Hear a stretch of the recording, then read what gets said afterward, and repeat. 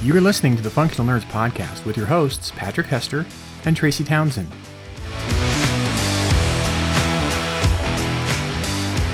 Welcome back, friends. Please make sure your pod seat and tray table are in their upright and locked position. The airlock is sealed and docking clamps have been released for an on-time departure to the Functional Nerdverse. Welcome back, nerdlings. Patrick, how are you? I'm doing okay. I will say that you know how when people steal your shtick, it kind of upsets you a little bit. Yeah. My shtick is to sit here taking notes, and when I see a guest sitting there taking notes, I'm just like, really, dude, really, you're just gonna take notes? you gotta get one-upped by yeah. No, I mean, I have to say, though, that this is deeply on brand for this week's guest, because if there's any, consistent narrative, I think, in the writer community about Derek Kunsken, it's that he is the most together on top of his shit person that you are likely to meet. So, hi, Derek. How's it going? It's great, and have you written our evaluations yet? Not yet, but they're almost done. Yeah, good. Your introductions to me are just getting better and better. On the subject of multiple introductions, this is the second time we've had Derek on because he's extremely busy writing books and getting them published, and most particularly the third book in the Quantum Evolution series. The Quantum War just came out a couple months ago, and I was all prepared to talk to you about how does it feel to complete your trilogy, and then I went, oh no, it's not a trilogy. So Derek, who hurt you? This just keeps going, and the reviews and the people who are like, oh no, what's going to happen to and I'm not going to say anything further because we want people to read the book so that they too can be on tenterhooks. But Derek, you're supposed to do 3 and then take a nap, and did you not get the notes? I wanted to do 3. I told my editor there were 3, and then at some point I realized that there was to tell the whole story it would take 4. And luckily my editor at that point was like, hey Derek, you got any more books you'd be looking to have done? And so it was happy circumstance, but I did not set out to do a tetralogy, but there we are. Is this a Robert Jordan thing where you pitched 3, they decided they wanted 6, but you're actually going to do 14? I hope it's not that, because there's a death in there somewhere that I don't like. Let's just that's true. Let's not do that part. Yeah. I don't want to mimic that particular real life torn from the headline story arc. But I mean, really, in seriousness, I think it's interesting that despite the fact that I have pitched you as this tremendously organized, very on top of it, always sort of knows where you're going, and you're skate towards the puck where the puck is going to be, so to speak, to borrow a Gretzkyism there. That's very much who you are and a lot of the work that you do, and the idea that you had discovered through your writing that no, this series doesn't have the ending that you thought it deserves a different ending. It needs a different ending. To be totally honest, It's going to have the ending I wanted, but there was a problem in that... Did he just vanish? Pardon? You vanished. Your video completely vanished on us. Your video, your audio, everything. Oh, I teleported. It's fascinating. It's now the second time it's happened. The first time I thought I was having a stroke. Now we're having a very well-timed mutual stroke. So go ahead and turn your video off, because I'm wondering if you're having bandwidth issues. Yeah. Okay. And I'm then still here. You're still there. Yes. Yeah. Now answer Tracy's question. Okay. So the ending that I wanted is still going to happen. But what I realized was that there was a middle portion of that story that was larger than I wanted. And basically, Quantum Magician started with a status quo interstellar-wise, like technologically and everything else. And then that status quo was broken. And then I needed 2 books to get into the consequences of all of the way the status quo got broken and how it deals with things. And one was on the tech side, but one was on the evolution side. Like literally what's it going to be like when human evolution is part of, a sort of military struggle. Before I get to where I ultimately want to go. So it just, a book dropped into the middle rather than the ending changing. Yeah. There's this sense that you can't get to the ending the story needs without doing your due diligence. Yeah. Yeah. Well, Quantum War is about what happens with the sort of political and military consequences of, this rebellion that started in book one. And not finishing that, I feel would have made the story feel a little like there were holes in it. Yeah. Which would be very much not the Derek Kunsken brand. We do not leave holes in things. We don't. Unless, of course, it's ice fishing, which we were teasing you about simply because we're terrible people, but that was the green room. So. But at least there were no brown M&Ms. Or was it green M&Ms I had asked not to have? I can't remember anymore. Yeah. You had an extensive writer. It was stressful. I don't understand necessarily the ice fishing reference. I've never understood ice fishing as a sport because I can just go to my refrigerator and get ice. I don't have to go try to catch it on a lake. So Tracy, you have to get all of these dad jokes all of the time. Oh yeah, it's again on the continuing subject of brands. My brand is long-suffering, long-winded. Patrick's brand is he's really anything sort of to make you laugh. That's my brand. Agent of Chaos, I think, is really kind of where he's coming from. There's that Chaos Muppets and Order Muppets. There's that whole sort of matrix that exists, and I'm not naturally suited to being an Order Muppet. I really am a Chaos Muppet by nature, but I think it's not easy being green. Yeah, it wouldn't work if one of us wasn't willing to be the Order Muppet. So yeah. Well, when Paul McCartney originally started as a guitarist, and then when they had no bassist, they're like, I don't want to do it. And then John said, I don't want to do it. And then McCartney was like, okay, fine, guys, I'll do it. So yeah, there you go. There's a bit of that, I guess, going on too. I mean, it's a little bit in fairness to the whole. I mean, Patrick is the man he is, and has had the chance to live and grow into his podcast for far longer than I did. And so, really, I'm kind of like the kid who showed up into the D&D campaign when it was already well underway, and there was level 5. Someone was going to move, or someone was going to go off to college or whatever, and they weren't able to continue their character, and so they're like, okay, how do we write in the new character? They're like, we could always do a cleric. So this is sort of what happened. Yeah, they were like, hey, we could you patch a hole here? We need somebody who could do these things. Sure. None of which explains ice fishing to me. Anyway. Yeah. No, I do. I think we need to. I think there's something here. I mean, we are speaking to an experienced Canadian. I don't know what the distinction is between an experienced Canadian and an inexperienced Canadian. I guess an inexperienced Canadian is like a recent immigrant. But we are speaking to an experienced Canadian, and I feel that as also an author of science fiction, dwelling in space, and a lot of sort of like space opera and military space conceits and things going on there. There's something about like the vastness of space and also like the vastness of Canada to think about there. I remember vividly having a conversation with, I think it was Brandon Crilly at a con, and be like, how long did it take for you to get here? And he's like, oh, it wasn't much of a drive. It was like 13 hours. And I just looked at him like, I would sooner die. They'd be like, just how? And they're like, well, it made it sound like he'd gone out for milk. Yeah, the United States is actually not that much smaller than Canada. I think it isn't, but we're wimps. Yeah. But I think it's something like a 10% difference, right? It's just you guys have a lot more people. You have 10 times the population. So when you're driving to see somebody, you're going to find them much sooner than we will. Yeah, there's more people just literally lying around. I've done an 18-hour drive before. Yeah, in one day. 18-hour drive before. Yeah, I'm driving to. I'm intending to drive to Worldcon, so Ottawa to Washington should be 9-hour drive or 10-hour drive. Okay. I mean, that's 10 hours. I mean, I've done that. You mean it's split up into like a couple goes, not like overnight to overnight, but like you stop in the middle and you gas up and things like that. But I do think there's something to be said for the whole world of science fiction set in space. Is this like resource management? Why did we go there? What do we have there? It's hard to live here. How do we make it work? Kind of framework for world building. Because like space, the only thing it has in abundance is space, sort of. Which is seems not ironic. May have accessible metals and lots of energy too. It's true. Yeah, in fairness to physics.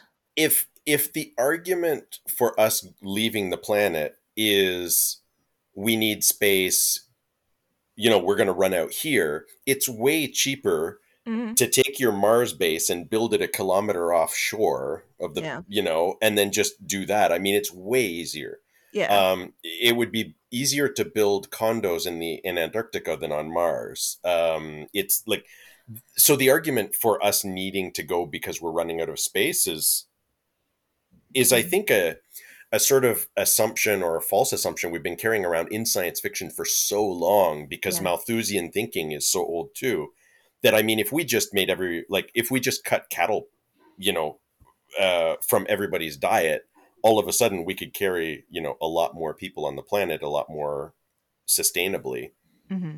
So, but I think we're partly going to space in science fiction for a bit of the escapism, the adventure, the fun, the Hmm. exploration, the sense of wonder. Yeah, well, the romance of space is sort of a funky thing. I sometimes, not as often as people might assume I would, use Ray Bradbury's fiction in my classes with my students, and a lot of times my students have read his work, bits from the Martian Chronicles, for instance, and they sort of turn their nose up at it a little bit. They're like, "Well, it's pretty and stuff, but he's so dumb that he thinks that like this is how Mars is, or like this is how space works." And I have to point out to him that while at the point of human space travel and human scientific evolution that we were at during Bradbury's lifetime writing that particular book and those particular stories, we personally as humans hadn't put ourselves into space yet, that we did know a lot about Mars at that point. Like nobody expected canals, even in the No. 1950s. when Like we knew when better. when It's a romance. It's a love song to an Mhm. imagined fantasy of space, and when it's part of that escapism you're talking about. but when did I remember someone like looked through the telescope and saw the canals on Mars? Like when was that? 1880s, I think. Huh. And nobody was ever able to replicate it. But Yeah, yeah, by yeah. then it was already, part of the public consciousness because of, the pulps and everything else. Sure. Was Yeah. there like a spider inside the telescope that had a web and that just kind of put the canals on Mars? Like I don't I think it was happening while he was ice fishing. know. The steam of his breath did something. Yeah, to the glasses and to the lenses as well. But there's, I mean, God, man, ice fishing. I have relatives in northern Michigan who have done ice fishing, and I have to say I struggle to find the appeal as someone who is cold literally all the time, Yeah. let alone if there are actual legitimate atmospheric reasons to be cold. So the idea of like, I know, I'm going to take this reciprocating saw and make a big hole in this lake, which is probably frozen over enough that I'm not going to fall in and die, seems legit. I'm going to sit here in this lawn chair, bundled up for a while, But no, and that's why you just have the hut. right, and you have the hut, and so, it'll break the wind a little bit. It'll hold in whatever you can afford to do with like a kerosene heater or I was something. gonna say, don't some Um, people put little heaters in there so Oh, yeah. oh you're yeah, on the yeah. ice and you have something that melts the ice in a contained space I and mean, you're at that sitting point, there. it's a race against time, isn't it? Yeah. Between like, yeah, there are all this. I'm gesturing a lot in a way which is great for podcasting. Everybody's gonna love this. This is I'm fantastic. persuaded by all of your gestures. Yes, you are. Sorry, audience, you're really missing out. But all of my gestures would be educating you right now about like the imaginary graph that is like time spent on ice, thickness of ice, kerosene heater, relative suffering to capture fish. This is really like a four-way graph of some kind. There's like an X and a Y axis, and also some You'll need to use bullshit. colors. Yeah, it's going to be a thing. It's going to be I really a also like thing. those graphs that have two different y-axes. Okay. Those are Yeah. neat. I've never been able to do one, but I admire them very much. But I think you guys are making ice fishing sound more, moment to moment exciting than it really is. Oh no, Um, it's like it's just like boredom turned into a Well, sport.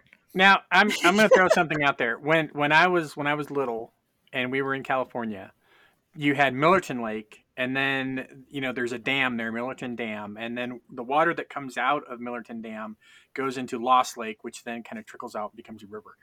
And a thing that people did was they would go fishing at Lost Lake. So Oh my my brother god, fishing decides at to take Lost me. Lake sounds like the beginning of a slasher film. So my I'm just brother gonna, decides to yeah. take me at like 9, 10 years old, something like that, out to Lost Lake on a summer day when the heat gets up to like 110. And he's going to teach me about fishing, the most boring thing in the whole wide world for a 9 or 10-year-old kid at this point, who also is pale because he's Irish and he burns and hates the heat and would much rather be inside reading a book. But he's going to take me out to this Lost Lake, and I'm not allowed to get in the water. I'm not allowed to splash the water because it'll scare the fish. And he gave me Del Taco Okay. and orange Gatorade. So this was an entire recipe for disaster from start to finish. Now, as boring as that was, what I think ice fishing does, it's like extreme fishing, because now you have the cold, you have the danger of the ice, and then you add to the danger by having the heater there that could, if it was 10,000 times stronger, do something to the ice under your feet and melt it. So that's what I'm thinking is But like, Yeah, to a because like Canadian, it's not extreme. Extreme has to be something you don't see all the time, right? And I mean, it's like, so I have a river across the street from me, and when the ice gets solid and I see cars driving on it, then I walk out, and every so often I stop beside a fishing hut and I'm like, so how's the fishing going, or something like that. And every so often I also ask them, like, what thickness, like, how are you sure your car's not going to go in? And they're like, as soon as you've got 4 inches of ice, Mhm. apparently that's enough to drive a car Yeah, on. I guess yeah. partly the buoyancy, partly the strength of the ice. But no, they all seem to be. It seems to be like sort of a camping, like camping without sleeping out there, sort of thing. It's like you go Oh, oh, day yeah, camping almost. yeah. so you have a river right next door. Right across the street, yeah. I have a park right across the street, and then that park is on the Ottawa River. In the middle of the night, do you go walking in your sleep to the river of truth? I'm I'm gonna, just in case the audience didn't hear that. Yeah, and so I was River- going to check. yeah. Like I was watching for Tracy's expressions, and I'm wondering if there's some text here I'm supposed to understand, or is this another dad in the joke? Is middle this a of the No, this is a night. Billy Joel I go song walking in my reference. sleep oh? That's not even a Yeah. good Billy Joel to the song, temple of though. truth by the river so deep. There's a whole other layer of suffering here that Patrick doesn't even know he's visiting onto me, because I was, through a chain of events which makes utterly no sense whatever, part of a choral singing group in my high Hmm. school. The chain of events, by the way, that makes no sense whatever, was my boyfriend, who is Oh, now I my do know husband. this story. Oh yeah, I think we did this like in a Just Us episode at one point. Yup. And so anyway, he was in the singing group, and I was just like his ride to school because I had a car and he didn't. And so I would drop him off at this like ass o'clock in the morning, sunrise singer group, and then do my homework outside, waiting for him to be done, and then go and do the normal school day. And I guess they were short a bunch of altos, like they just didn't have enough to put together a decent choir that year. Hmm. And so the choir director calls me in and she's like, you, this. And she like hits a couple notes on the piano and asks me to match them and has me sing a couple bars of God knows what. And she's like, good enough. Literally what she said, good enough. So I appreciate that she didn't oversell the situation to me. But one of the first pieces that I had to sing that was arranged was that one, which I don't even remember what the hell it's called. What But even is that as song? long as we both River of remember what Dreams. it's River Yeah. of like, Dreams. Yeah. Yeah. yeah, that one came out in the '90s, and I'm like, Billy Joel is way past his best Mm. years then. Yeah, yeah, it wasn't that great. Wasn't that great. You know, But it was catchy, and it caught, and it was played quite a bit. and now it's caught Yeah. us too, which, thank you, Yeah, Patrick. Thank you. I'm trying to sort of cleanse the palette of my mind with Piano Man instead. Oh, that Uh, works. Yeah, yeah, yeah. We'll sing because us I a I song, can Piano do that Man. in the background while we're still talking, and I don't need to focus on it much, and it keeps that other song out. this is that ability to sort of work on multiple tracks at once that makes you good at what you do, Derek. So I going back to the whole idea of when you see cars going out onto the ice, and And you hear the cracking. a number of years ago, I was lucky enough to get to go to the town where, for those of you who know Neil Gaiman's work and know American Gods, know that there's a whole Oh, sequence in American Gods where, and I never watched the television show beyond a couple of episodes, so I don't know if it ever gets represented in the show. Um, there's a it whole does. They sequence. do a good job. Okay, yeah. There's a whole sequence in American Gods where the main character Shadow ends up in a small town. And the small town has this tradition of taking junker cars, and there's a junker car every winter that gets driven or towed or whichever it is out into the center of this lake. And then over time, it just, as the ice melts, it will eventually collapse into the lake and shoot through the ice. And there are people who just lay bets on when it's going to happen as a sort of a fundraiser for things in the community. And I had the opportunity to end up in the town that gave rise to this story idea because it literally happens in this town. Just Gaiman put his own dark twist on how there is something sinister about the car that's eventually discovered. And I remember being with the folks who invited me up there, and they gestured towards they were like, "That's the lake with the car thing." And I went, "The car thing?" And it took a moment for the marble to drop. And then it did, and I went like, "Oh," I'm like, "How many cars are down there?" And they're like, "No idea. It's a lot." It's a Yeah. lot. So, So I'm interested in one thing, Tracy. So hmm. you explained that vignette from American Gods, and I'm just curious, how many of your listeners do you think have not read American Gods or seen the TV show? I Because I'm it's wondering the if that's a very It, small number.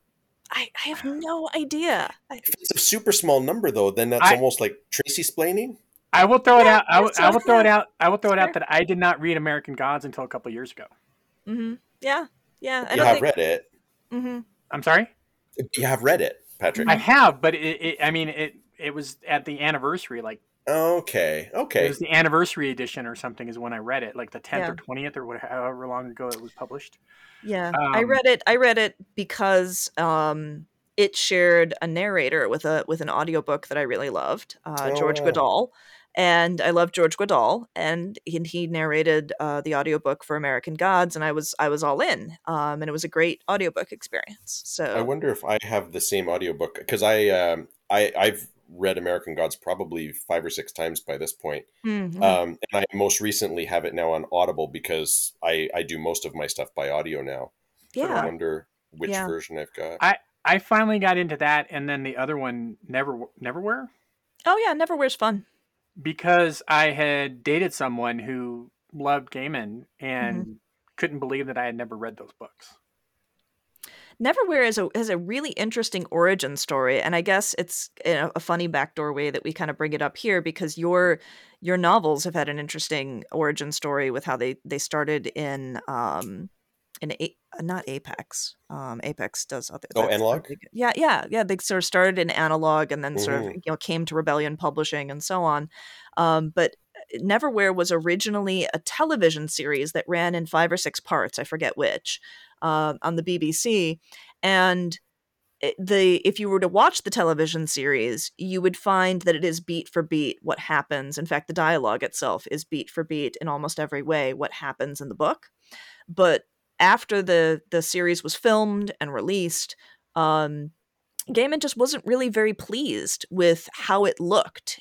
He literally felt that it was filmed so that it looked too bright. It didn't look sort of like atmospheric and dingy enough in the right ways, and he just felt like it didn't hit the notes he wanted it to. And so he basically took the script for it he wrote and rendered it into a novel. And it's a weird case of a person who wrote a television series novelizing his own television series, and that became air quotes kind of Gaiman's first novel because Oh, wow. at that point he'd had Sandman in his background, he had some short stories in his background, but he had not actually written a novel prior to that.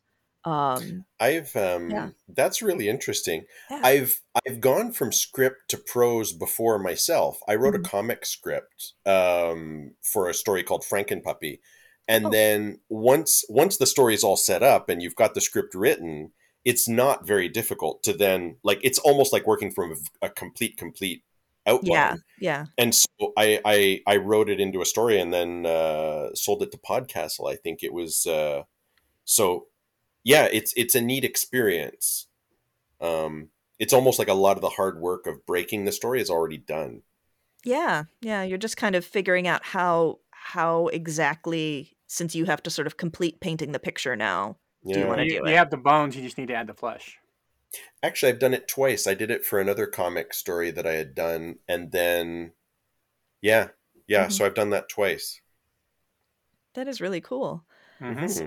So how did you end up in a position where you were writing a script for a comic? Like, were you approached for that? Was it So, yeah. so I started reading comics before I started reading prose. I was handed 4 comic books by my mother when I was 10.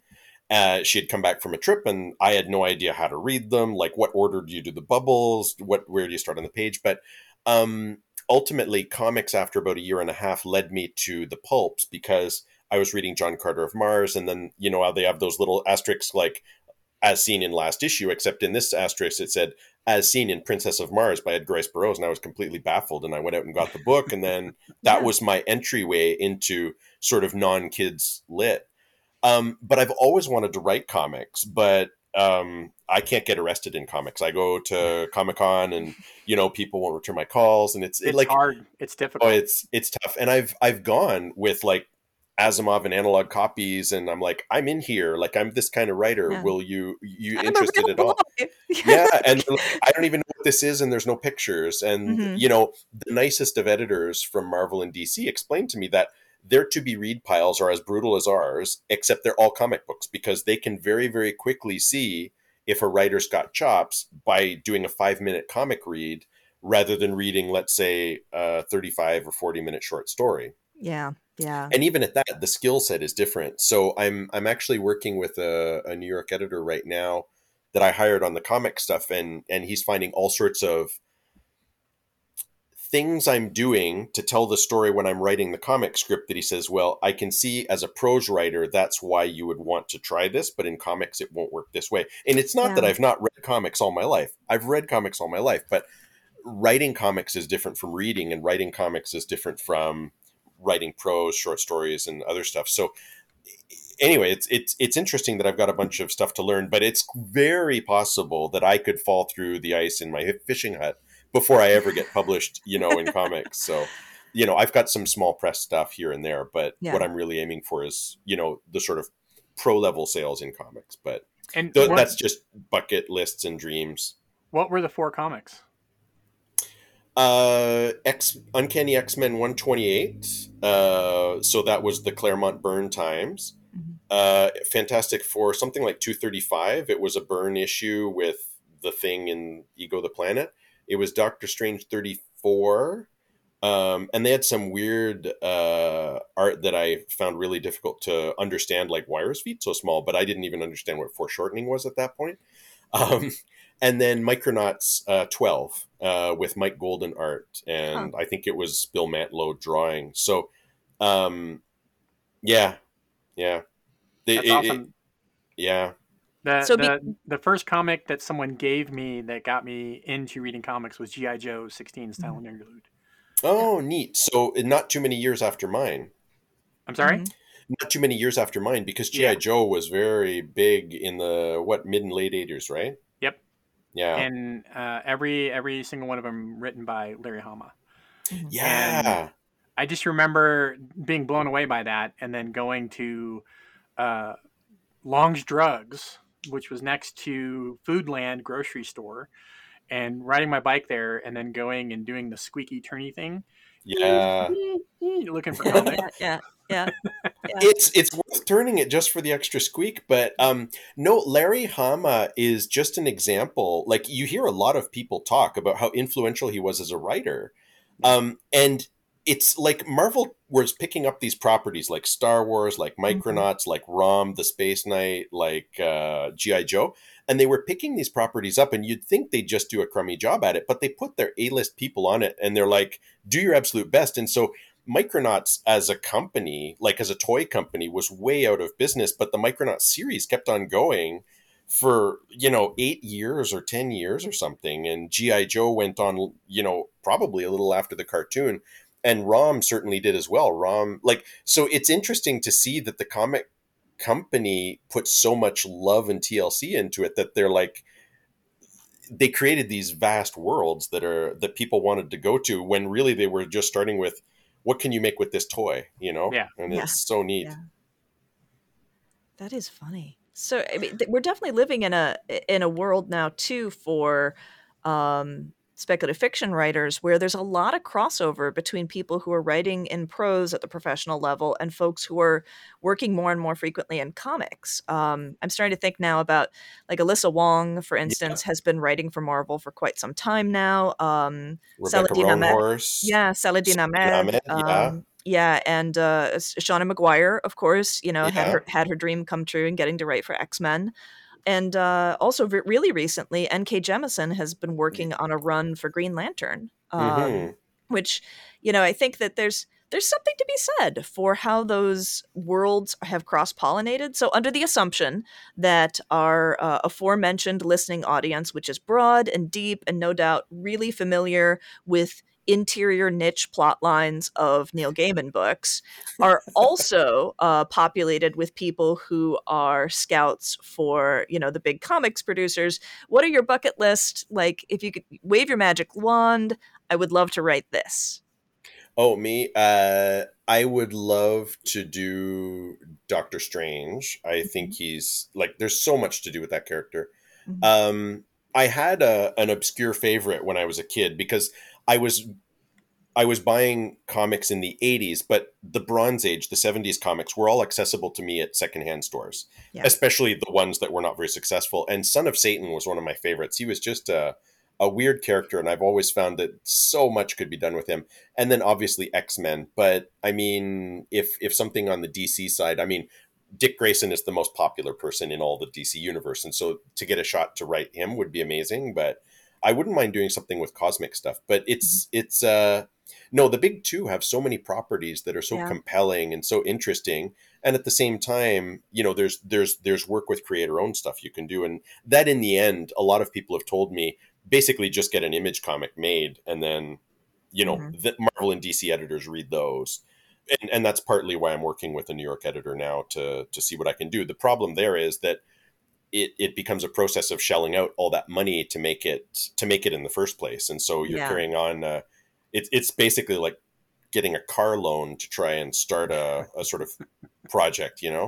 It's yeah, yeah, it is, I imagine it's a situation where we talk sometimes about how industries work, and how they have their own kind of, strange bottom lines or ways of and processing things. It's got to feel a little bit like some of the skills and some of the knowledge that you have from publishing in prose in the world of speculative fiction has almost, like, abandoned you because this is different field. A little bit. So I've gone to Comic-Con in New York, where the big two tend to send their editors in 2017, 2018, 2019. And yeah, there is definitely a dynamic going on where some of the skills that I've got in the novel and the short story world don't necessarily transfer over. And these people, they don't need that many writers anyway, too. So there's that as well. And so some of the advice they gave, which I think is valuable but a little disheartening, is just go out and make an Image comic, right? But then what you're getting into is I have to pay the artist, the editor, the colorist, the like everything, right? And so we're Yeah. talking about car loan size, shelling out of money, and Mhm. and then hoping that you get that back. So that's sort of Mhm. where that is. There are other authors out there who are doing similar things now. Mhm. And Mm-hmm. Tracy, you mentioned some who are writing for comics, but I know, as an example, Travis Hierman here locally is taking his book series, the Ronin series, and is doing that. He's doing a comic project with it, Mm-hmm. and converting it into a comic book. So I totally get where you're coming from. It can be expensive. I tried to do a web comic based on my conversations with my cat, and it was an interesting experience. I liked it, but what I didn't like was that I couldn't draw it myself. Mm-hmm. And so I was relying on an artist to draw it, and we clashed a lot. Mm. And so that it very quickly became an experience I didn't like. Yeah. Yeah. Yeah. So I think it's there's, to your point, it's not just shelling out the money. It's also, you have to have a decent relationship with the artist. And I think too, there's a bit that has to happen, that you have to be on the looking for the same creative vision, right? Yeah. It's not that, like, I think about this based on sort of recent history and what's in the news right now with, Get Back is coming out, the on everything. And I think, people are like, oh, it's Yoko's fault, and oh, Paul was the jerk, and no, John didn't want in anymore. The thing is, I said to my son, you've got four musical geniuses who in 1957 and 1962, they were like all in. They're like, this is what we want to do. We want to be rock stars, right? And this is how we're going to do it. And they were all rowing in the same direction. But after a certain time, they all got big enough, they grew enough that they didn't need each other, and then they could think about other things. And that's at that point when you have a divergence of creative vision about what you want to get done and how you want to get there, then it's not surprising that the band would break up. And I think with the artist too, the writer and artist have to be like, have the same creative vision. And if you don't, then yeah, it's going to be very challenging. I worked with an artist once who had a different creative vision than me, and the partnership didn't last very long. Yeah. Yeah. Yeah. There's a great moment in Get Back where George Martin uh, basically is I think he's telling, it's either John or Paul. He says this is this, and it's in part two, and he says this is wonderful. Things are going really well because you're actually looking at each other, seeing each other, and talking to each other. Wow. When your producer has to say that to you Yeah. as praise, that's Yeah, like fake praise. but Setting the but bar a little low there. it's his point. It's his point that for the last few albums, they haven't all four been in the same room together working on it. Mm, They weren't doing that anymore, Mm-hmm. and they were trying to do essentially a raw album where hmm it was, they wrote the songs, they learned the songs, and then they played the songs, and it just was them playing the songs. No double tracking, no backtracking, no adding orchestras and doing mm. all this other complex stuff that they had done. It was more about kind of drilling it down to the bare essentials and showing that they were still musicians and still a band and could still play songs together. And then they gave it to Phil Spector. Well, I think that decision, depending on who you listen to and who you talk to, because when I say listen, I used to listen to Breakfast with the Beatles quite a bit and listen to a lot of the interviews and little clips. Uh, you could say that Breakfast with the Beatles and those things had an agenda. If you wanted to, you could look at that from that standpoint, because it hmm was very John and Yoko centric, those episodes, and because Yoko was an executive producer on it, so she kind of drove the narrative a little bit on those. But um, I think that they didn't necessarily have control over it at that time, because it was just it was more of a business decision than it was a band decision. So Yeah.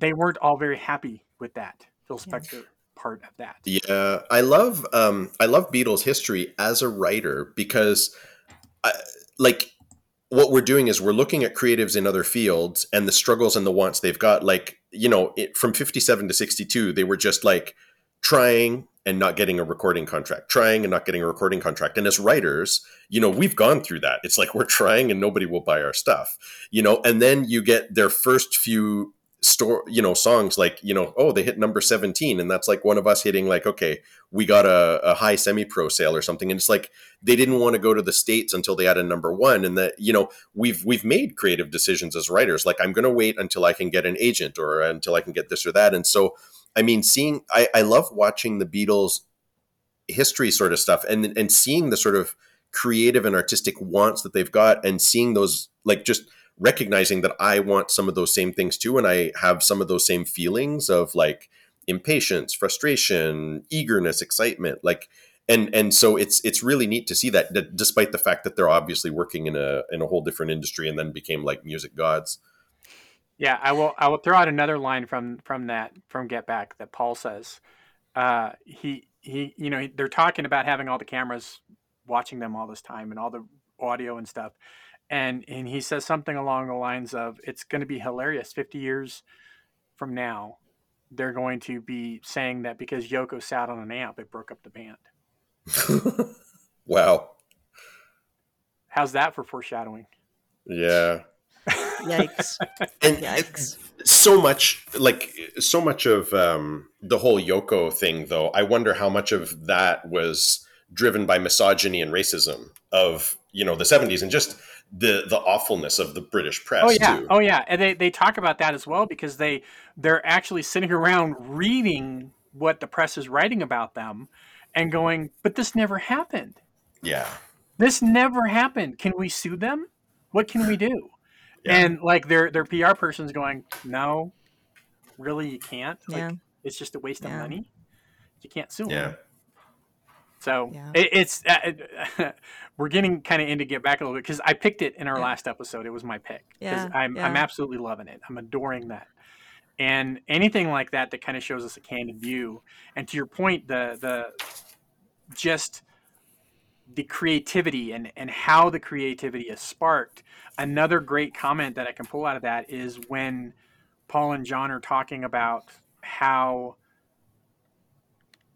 they used to be in a room together almost 24 hours a day. Mm-hmm. They were on the road, they were traveling, they were in hotel rooms, they were doing all this stuff to be Beatles. And that lent to them sitting down with a notebook and going, well, what about this? What about that? And just writing songs constantly. And now they're at the point where, like, they're sitting across the room from each other, and one's asking the other, "Do you have anything?" "Well, I've got a little something." "Okay, well, let me hear it." And then they play a little something. "Yeah, okay, let's do that." Like, it's a completely different dynamic Yeah. from what it used to be, because now they're not in a room together all the time. They're not traveling all the time. They're not at joined at the hip anymore, and Yeah. that causes tension as well. Mm-hmm.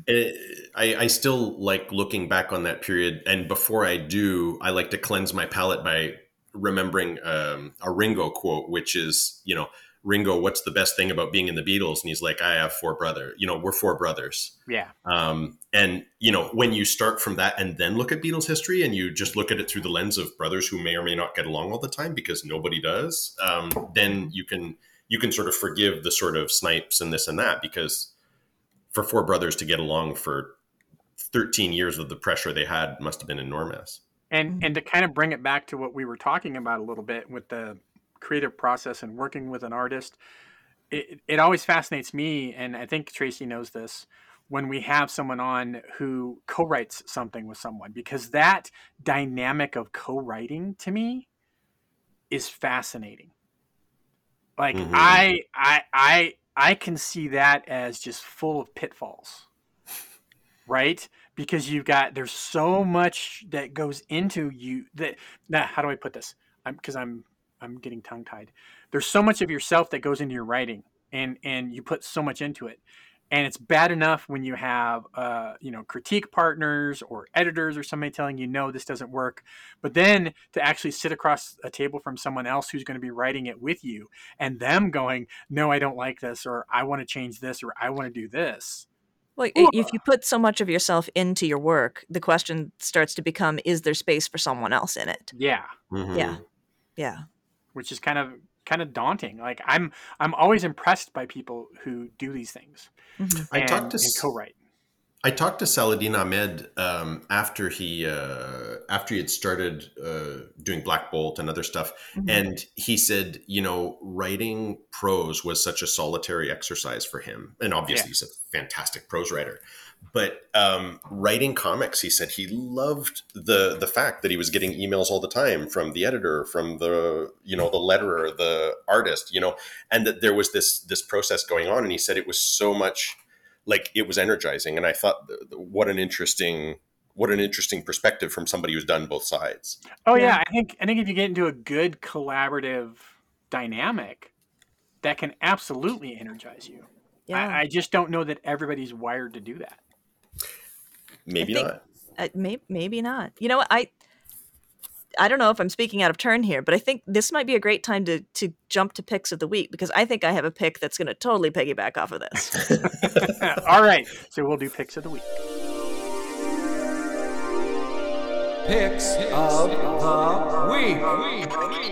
All right. So obviously, I was really eager to get in on this sort of conversation we're having about the creative process, and how to get various people involved in it, and its sort of pitfalls, and all of that. And backing up a little bit, folks who've been listening for a while are aware that my husband and I were watching The Good Place, and we wrapped up watching it this past summer, and we ended up in this situation where Deirdre, our 10-year-old daughter, invited herself into us watching The Good Place. And so it became this threesome of us watching it together. My daughter is Good Place obsessed. And entirely by accident, commuting to work one day, I discovered that there is a Good Place, the podcast. And the podcast is it started apparently around the time that the second season ended. So it's a couple of years old. And it was hosted by Mark Evan Jackson, who is the actor who portrays Sean, who folks who are familiar. This is niche stuff. This is kind of like going back to the American Gods thing here. But if you know The Good Place, you know what I'm talking Tracy's about. explaining. Yep, there we go. It's a semi-professional skill.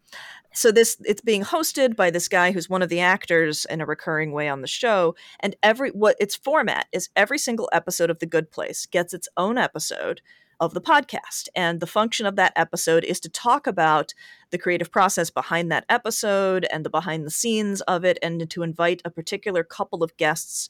Sometimes it's a producer, sometimes it's a director, sometimes it's writer's room people, sometimes it's actors, and to talk to them about their contributions to that episode and things. And Deirdre has become obsessed with the Good Place podcast. Not obsessed enough with it to listen to it herself, because she is a master of efficiency.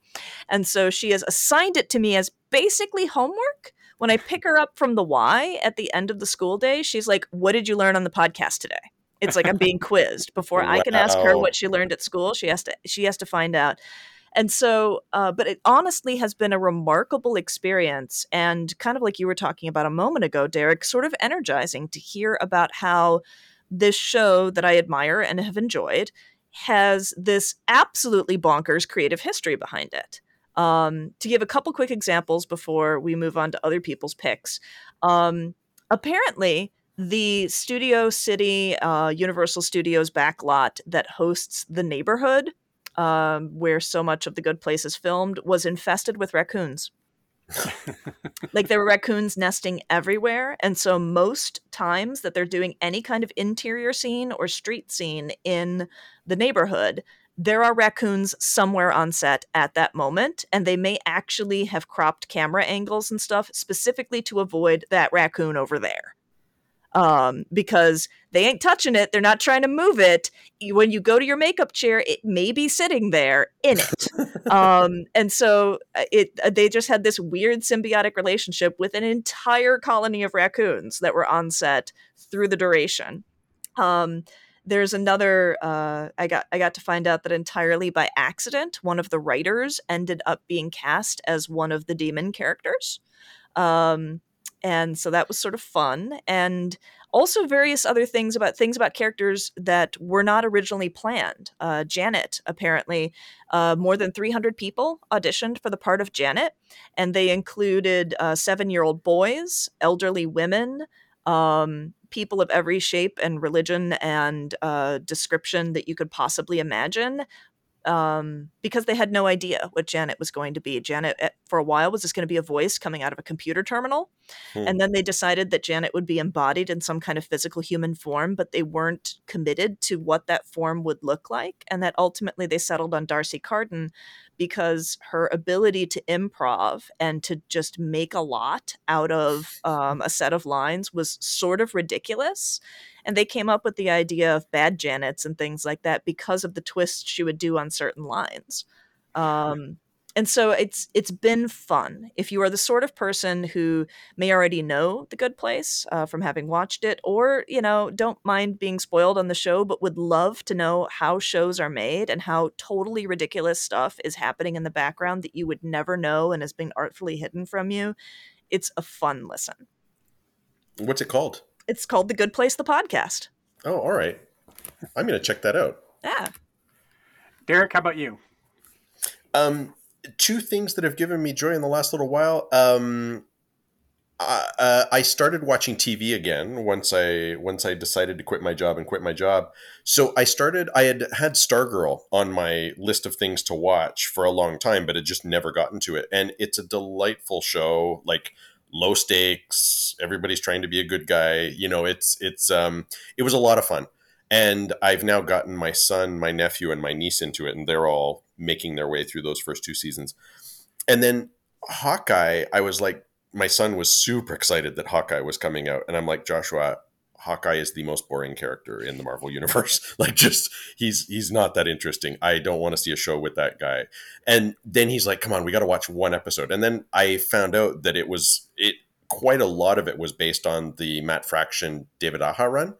Yeah. And so yeah, it turned out that my expectations were wildly miscalibrated, and it's actually really good. So I think we're on episode 3 right now. So yeah, those two things, a lot of On fun. the Stargirl side, did you in your comic book reading, did you ever get into Justice Society of America or Infinity Inc. or any of that stuff? Yeah, so I was always a bit of a nostalgia nut when I was, in my teens reading comics. And so, yeah, I read a lot of as much as I could of the All-Star Squadron on the Timely side and the Invaders on the Marvel side, and then the JSA on the DC side.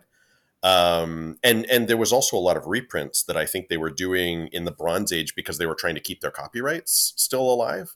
So yeah, I've always been a fan of the JSA, and actually, I lived through Crisis on Infinite Earths. It was like the first massive crossover, and it happened when I was in grade 8, so I was front row seats, right age to hear it. There's there's one of our patrons, Robert, and I tend to private chat about these shows because we don't want to put spoilers in our Facebook group for the patrons. And one of the things that we talked quite a bit about was Stargirl, Mm-hmm. because the most recent season ended with a nice little call to the, I guess, the new reboot of Infinity Inc. Mm-hmm. That's out there. So yeah, I've enjoyed Stargirl. One of the things that was confusing, and Robert and I talked about this a little bit, and I did some research into it, was the timeline, because Yeah. it feels like this vintage thing, but like there's really old cars, but they're not that old in the continuity. And then, but they also, like, the kids have cell phones, and so it's like, what's going on? And apparently it's intentional on the part of Jeff Johns. Mm-hmm. He wants to have it feel nostalgic and modern at the same time, and kind of call back to when Stargirl first came out in the comics.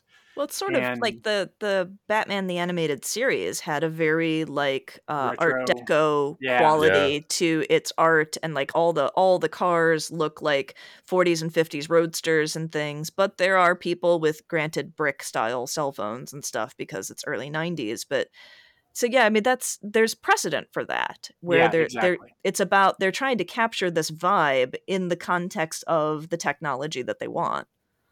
That's a really good way of putting it, because yeah, it's not the time that's important, it's the vibe. Mhm. Yeah. And as far as Hawkeye goes, a lot of people think that they're setting up the Young Avengers, Yeah. because they're doing Miss Marvel, they're doing oh, I cannot remember her name. Well, they got Photon that came out of Captain Marvel, or no, out Yep, of Vision and Scarlet yep. Witch, and then they have the two kids. Yeah, there's plenty of them, and I mean, yeah, enough to do a Kate movie. Bishop is the character on Hawkeye. Yeah, Mhm. So Yeah. it's just interesting. I am not a fan of Jeremy Renner in any way, shape, or form. I've always said that I think that he's the kind of actor that Hollywood goes, this is the actor that we want you to pay attention to and we think is a star. Even though he can't act and he's as stiff as a wall hmm and never really does anything impressive, we think that you should like him. So here he is. So we're going to put him in all the things and you should just like him. And I don't. yeah. Well, I don't know if it was the actor or the character that I was less interested in, but because Kate Bishop is there, and it's quite obviously a baton passing thing and going and, on and she's thematically. delightful. She really Well, is. she is Haley, whatever her name is, Steinfeld. Steinfeld. Yeah, she She's a reminds singer too. me. Yeah, she reminds me also of the Selena Gomez in Murders, Only Murders in the Building. I hmm never knew who either one of them were. But are they all before their Disney respective actors? shows. But I like her. She's very comedic and she's a smart Yeah. ass. I like smart asses. So Is that your there you pick? no, I'm just saying, no, my pick is actually something different. I and I may have mentioned this once before a while ago before it ever launched. Young Justice Phantoms, which is on HBO Max. They have a lot of episodes have dropped at this point, and I kind of fell behind. And I've been watching a few here recently. Young Justice to me is one of the best DC animated shows they've ever made. Hmm. I absolutely adore it, and it deals with a lot of stuff. I mean, characters die, and they have to deal with it. And it started with these kids. You had Dick Grayson as Robin, you had Wally West as Kid Flash, and they grow up, right? And the team changes. It's basically Teen Titans, but they're never called Teen Titans. They're never Hmm. called Young Justice. They're the covert ops team for the Justice League under Batman. And you do get an outsiders team eventually, but you never get a Teen Titans. They're never called Titans. They're never called anything like that. Uh, but it's just interesting to see them grow. So Dick Grayson started out as Robin. Now he's Nightwing. You've had Jason Todd. You've also had Tim as Robin throughout the Yeah. course of the episodes and the seasons. And Phantoms is dealing with it. It doesn't feel like it's as big a story as the previous seasons. With the light and the metahuman trafficking and all that kind of stuff that was going on. It feels like it's a much closer and quieter season so far, and they're really focusing on a couple of characters per episode. And you get a whole arc with Connor and Magon. You get an arc with Tigress and Cheshire, and you just get these little arcs and vignettes, and it's amazing. I love this show. I'm so glad they did another season because it's Oh, always that been one sounds of those shows cool. that's like it's on the cusp, right? And are we going to get another season or not? And I think we're getting even another one. I think there's going to be another one after this. I'm not 100% sure. But Young Justice, it's currently on HBO Max. Young Justice Phantoms is the most recent season, and I'm just really enjoying it. Fantastic. Well, Derek, we've covered such a wide range of things that I'm a little nervous that the listeners may have forgotten what brought you here. So let's not sleep on the third book of the Quantum Evolution series, The Quantum War from Derek Kunsken. Derek, where can folks find you, your really cool works, and all the good stuff that you're doing? I'm mostly on Twitter. It's just my name on Twitter. Derek is Derek, and then Kunsken, Kunsken. My website is the same thing, and my books are wherever books are sold. And I think that's it. But like I said, thanks for having me on the show. This was a super fun conversation. Yeah, it from the Beatles to ice fishing to Neil Gaiman to comic books. It's we covered the waterfront. Yeah, we really. Oh, look, he's bringing it back to the ice in the end. All right. Well, thanks so much, Derek. No, thank you. This was great. Thanks. And it's that time of the show where the episode is over, but you want more. Well, you can't stay here, but you don't have to go home either. Unless you want to go home, in which case you can totally go home. But you still need something to listen to, right? Because this episode is over. Well, have I got a deal for you? It's called Beyond the Trope. And it's a podcast that's eerily similar to this one. Anyway, Giles and Michelle are the forces behind Beyond the Trope. And they have a new episode every week, just like we have a new episode every week. They talk with best-selling authors, award-winning actors, and other leaders in the creative community, and then share those interviews over at their website, beyondthetrope.com. Isn't that convenient? So again, if you're looking for something else to listen to now that this episode is over, go check them out at beyondthetrope.com. They even have a Patreon with extra stuff for people who back them, just like we do. So if you like what they do, visit their Patreon and back them. And as always, if you like what we do, please visit our Patreon at patreon.com/functionalnerds and back us. We have tons of cool things. Now, I've got this theory about Doctor Who Flux. It all begins back in a 1976 episode in the Tom Baker... Wait, no, don't fade out. This stuff is important. People want to hear this.